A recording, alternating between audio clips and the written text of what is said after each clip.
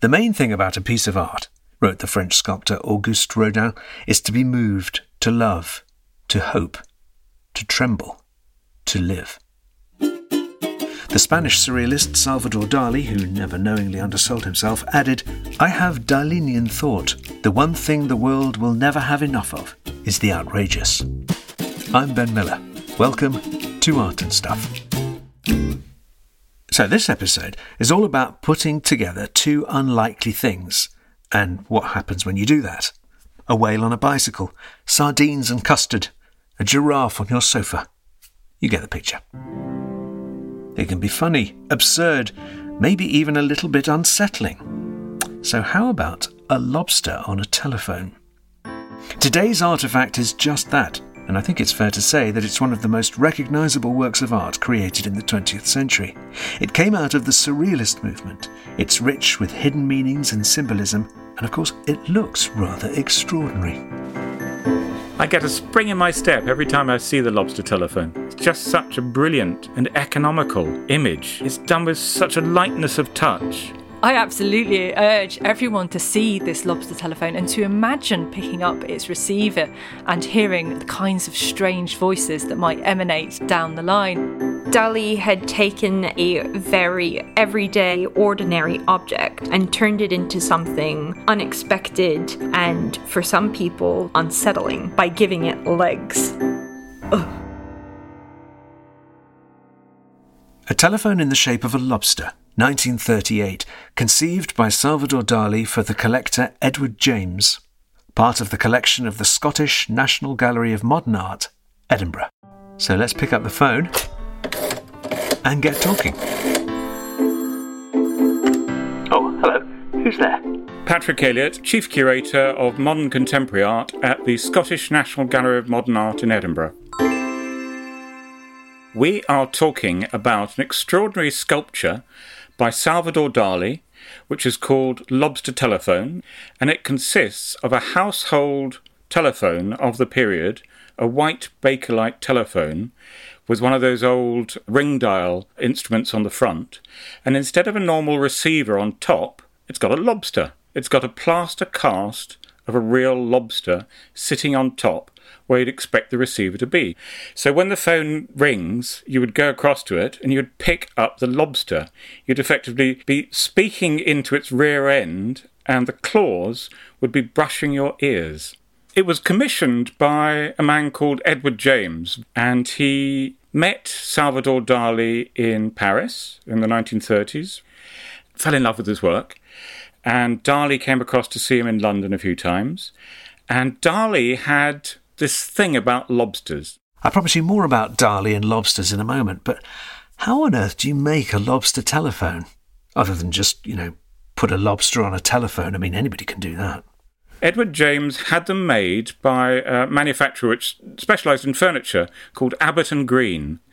So it's not known if he took along an actual lobster and they made a cast after that, or if he took along a plaster one that he might have got from a fishmonger's.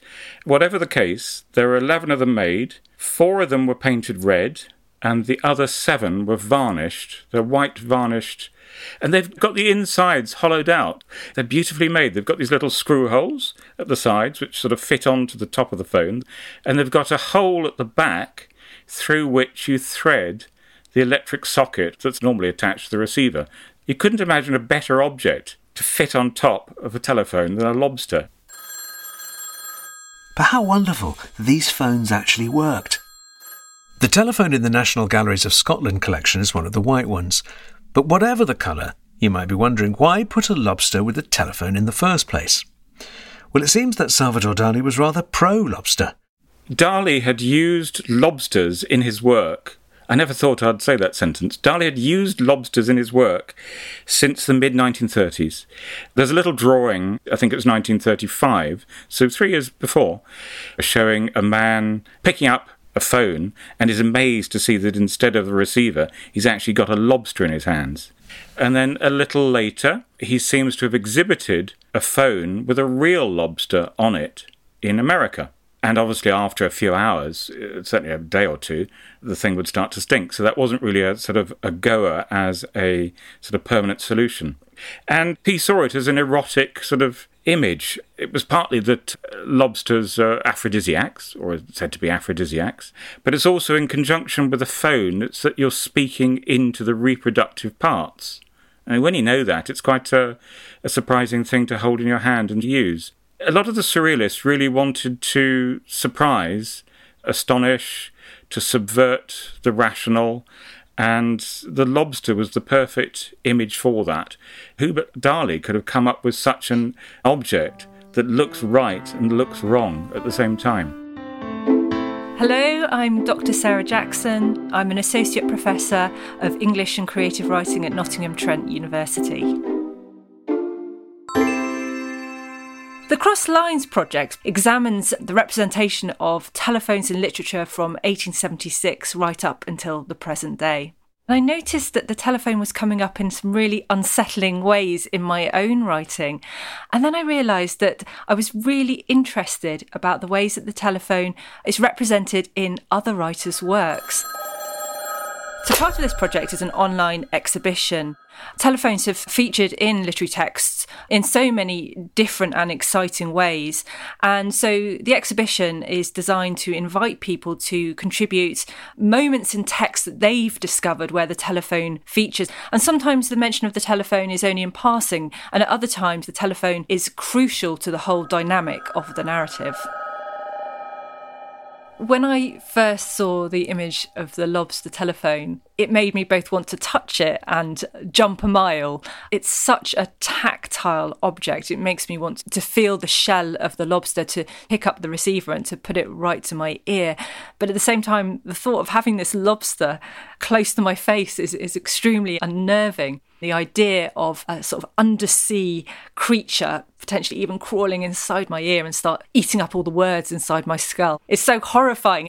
I immediately want to replace the receiver and run away, to be honest. Salvador Dali was born in 1904 in Figueras in Spain. It was a lovely little hillside town just up the coast from Barcelona. Dali was an excellent draftsman. He was also a very good footballer, but he turned towards art instead. He went to the local art school and had an exhibition when he was about 16, and that was well received. Then he went off to art school in Madrid and started playing up in a major way. He just loved offending people. But he was incredibly gifted technically and also in terms of his imagination. So when he went off to Paris in 1928, I think it was, for the first time, he's only 24, but everyone can see what an incredibly gifted artist he was. So he officially joined the Surrealist movement in Paris in 1929. And the French Surrealists didn't know what to do with him. He was a sort of young upstart from Spain. He didn't speak very good French. He had weird subject matter, very sort of oddly erotic and often homoerotic. He loved to outrage and shock. It was another reason why the Surrealists loved him. They loved him and hated him. The object sculpture, as it was called, where you picked an object from the real world, often two objects from the real world, and put them together, became a really important aspect of the Surrealists' weaponry. Man Ray took an iron and stuck some nails on the front. Clearly a sort of stupid object in that it's an anti-iron, in that it would rip your clothes apart if you used it. One other sculpture of that period, object sculpture, Merit Oppenheim. It's a unique work. It's a cup and saucer and a spoon covered with fur. So it looks like something you'd drink out of, but clearly you can't because it's got fur in. But nobody came up with a better image than Dali, that a lobster on a phone can say more about eroticism, the bizarre, all these things that sort of don't come out maybe in conventional paintings. But back to the telephones. I'm keen to start exploring Sarah's collection of literary landlines. One of the very first appearances of the telephone in literature is Jones Very's poem, The Telephone, which was composed in 1877, just a year after Alexander Graham Bell's patent. So it's often described as the first literary telephone, and he describes it as the marvel of our age. And he presents it as a triumph over the world of space and time. He really taps into the fact that this telephone can now bring voices from very, very far away. He in particular talks about this kind of undersea cable. He says, beneath the ocean soon a man's voice may reach and a new power be given to human speech. I guess the lobster telephone, one of the other things it taps into for me is the undersea element of the telephone call. That, you know, the history of transatlantic calls would of course be through undersea cables. And if you go to the Science Museum, you can see these beautifully encrusted undersea transatlantic cables, and they're quite lobstery in their own way. I can just imagine Edward James, the man who commissioned this work from Dali, on his lobster telephone to the international operator, placing a transatlantic telephone call. After all, he was part of a pretty glamorous set in the 1930s, and I don't think he'd have been worried about the cost of the call.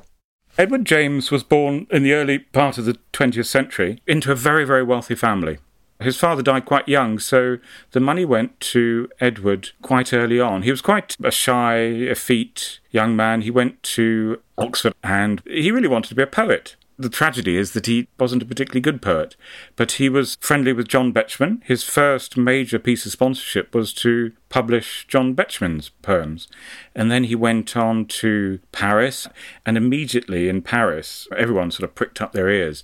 Who is this English guy with so much money? So very quickly, thanks to his money really, and he had a good eye for things, he was drawn into this surrealist set. But he had the gumption to spot Dali and Magritte as the two great surrealist artists of their time, and buy their best work. We don't know when Salvador Dali and Edward James met, but it would have been in 1934, probably in Paris, the circles they were both moving in. But we do know that they got on really, really well. They both said it, that they both really liked each other. Edward James had a house in Sussex, which he had redesigned by a British architect, but Salvador Dali designed 5 sofas, the famous Mae West sofas, which are modelled on the actress Mae West's lips. So he'd sit on her mouth, effectively. I mean, what a sexually suggestive idea that is. He also had these tall lampstands made out of champagne glasses, and then he would have used these phones there as well. So moving on to the 1930s, around the time that Salvador Dali would have been conceiving of the lobster telephone, I want to turn to the work of Evelyn Waugh. It's interesting to note that Edward James and Waugh were contemporaries at Oxford and would have been moving in many of the same social circles. And of course, Waugh's famous novel, Vile Bodies, is absolutely obsessed with the telephone. It relates the story of Adam Fenwick Symes and Nina Blunter, their on-off engagement, which is conducted almost exclusively via the telephone. Vile Bodies was described by Waugh as the first English novel in which dialogue on the telephone plays a large part, and that's certainly true. There's an entire chapter that is written exclusively on the telephone. Waugh was spot on in so many ways when he talked about the role of the telephone in this novel. It's not the first telephone novel, but it's a really interesting turning point. And I think it marks a new turn towards a kind of connective sociability that was happening at the time. The lives of these bright young things making social engagements down the telephone wires. So surrealism in the 30s really grows out of another art movement, Dada. If you think of the First World War, millions of people dying, millions come home with their lives wrecked. And there's a group of young artists who blame their parents for the whole mess. And one way to blame them is to rebel against every kind of art their parents and their grandparents' generation liked. So instead of painting, they might use collage or cut things up or explode things, make art out of sounds rather than paint. Their art was really anti-art. In fact, they were anti-everything. But you can't be anti-everything for that long. They coalesced in Paris and they wanted something else to move on to, something more solid. You can't smash art up forever.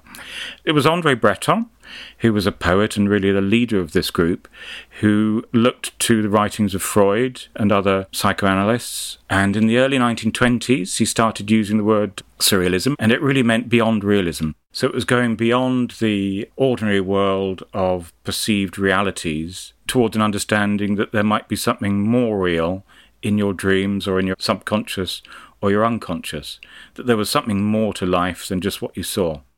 I had a feeling that Sigmund Freud might have had something to do with the lobster telephone. Lie back, relax, and tell me. Hi, my name is Jamie Ruers. I'm from the Freud Museum in London, the former home of the founder of psychoanalysis, Sigmund Freud. So Sigmund Freud developed theories around the unconscious that helped us to understand parts of our mind that we had never really been able to access consciously before. What Freud was able to do was that he essentially legitimized this irrational side to our personalities. He made it as important as the rational world around us. He gave credibility to our imagination, to our dreams, to our desires, and especially important to the surrealists, even to our perversions. So the lobster telephone could also be read like a dream. Dali was famous for his dreamscapes after all, so this would fit in very nicely with that theory. But what I found is that it's incredibly funny. Dali would have the person on the telephone hold it up to their face. And there's always, from a sort of Freudian perspective, with a lobster next to your face, there's always that allusion to the castration complex, as the pincers could, at any given moment, snap at you. You can see just why Freud's theories appealed to the surrealists, and Salvador Dali was certainly a fan. In 1938, the same year our lobster telephone was created, Freud, now in his 80s, had moved to London to escape Nazi-occupied Vienna. As it happened, Dali was in London too. Salvador Dali had always considered Freud one of his heroes and had already even gone to Vienna in an attempt to meet Freud. I think the first time Freud was not there, the second time he couldn't bring himself to actually meet his hero and realize that for himself. On the 19th of July, Dali made the journey to North London for what turned out to be a more successful meeting. He was accompanied by Edward James and also brought along his painting, The Metamorphosis of Narcissus, and a document he wanted Freud to look at, a pamphlet explaining his paranoid critical theory. It seems like the two men got on very well, but it does also seem that there was a communication struggle, possibly because Freud was suffering from deafness on the day, and it would have inhibited their conversation very much. So Salvador Dali perhaps was a little bit disappointed with the meeting in that Freud was not able to read his theories on the paranoiac critical, but Freud wrote to their common friend Stefan Zweig the next day, saying, "I really have reason to thank you for the introduction which brought me yesterday's visitors. For until then I was inclined to look upon the surrealists, who have apparently chosen me as their patron saint, as absolute cranks. The young Spaniard, however, with his candid, fanatical eyes and his undeniable technical mastery, has made me reconsider my opinion." Virginia Woolf is another writer who plays with the telephone in really interesting ways. It plays multiple roles in her work. Her characters are often overhearing each other on the telephone. I think Woolf really taps into a more profound and unsettling impact of the telephone.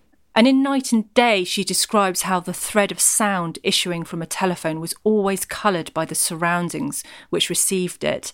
But of course, she also says in Night and Day, whose voice? What possibility was this? And I guess this idea of the telephone ringing, whose voice is on the other end? What news are they bringing? What possibilities? It can signify estrangement and disconnection. And I think this is kind of alluded to in James's telephone, that this isn't a telephone that transmits the usual voice. It's a telephone that wakes us up to the unnerving implications of hearing somebody else's voice inside our head. The lobster telephone was acquired by the gallery in 2018. Edward James had moved to Mexico during the Second World War, where he ended up creating surrealist sculpture gardens in the middle of the jungle. He's buried now on his Sussex estate, and his gravestone carries the single word poet. Salvador Dali continued to strike a distinctive figure with his waxed moustache, pet ocelot and controversial artworks until his death in 1989. It's such an important work of art. Often humour is sort of relegated. You know, you put it to the bottom of the division if something's funny. I like art that's got humour to it, but this has got more than humour. I think it says something very perceptive about our culture, that things aren't the way they seem. that if you turn things upside down, often you can find a better solution to things. It's just such a rich, inspiring, beautiful object, which has got, it's almost a philosophy. It says something about the 20th century, the sort of upside-down 20th century, the century that's given 2 world wars and massacres and God knows what. The logical, rational way of doing things isn't the right way of doing things. And Dali seems to have sort of seen that. You look at this and you think, God, that's it. That's the perfect combination of things. The lobster and the phone, that's it. He's done it. That's it. I personally find the lobster telephone incredibly uncanny, and I mean uncanny in the terms that Freud had meant it. So the uncanny was a theory based on horror and dread, so something that we consider familiar but is in some way skewed, much like the telephone becoming a lobster. I love the lobster telephone. I both love it and I loathe it. Not only is it an incredible work of art in itself, but it also draws home to us the strange and unsettling implications of telephony in our everyday lives.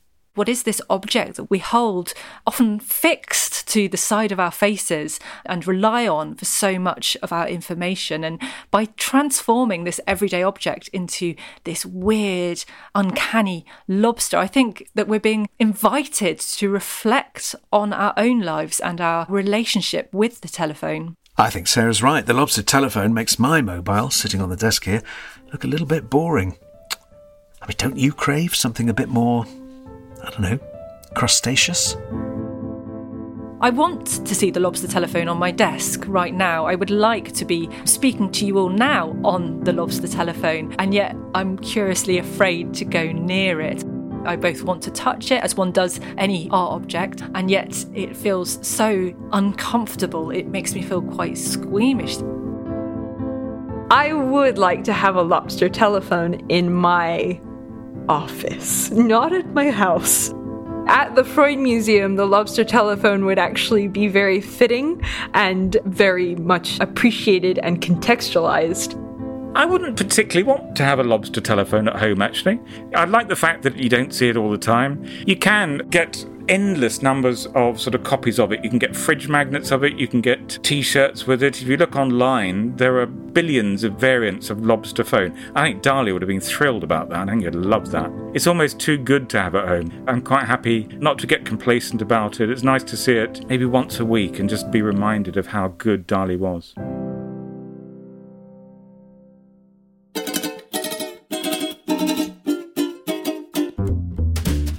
The lobster telephone is part of the collection of National Museums Scotland, and it's on display at the Scottish Gallery of Modern Art in Edinburgh. It was acquired with the generous support of Art Fund members across the UK. You've been listening to Art and Stuff with me, Ben Miller. If you've enjoyed this podcast, please rate, review, and tell your friends.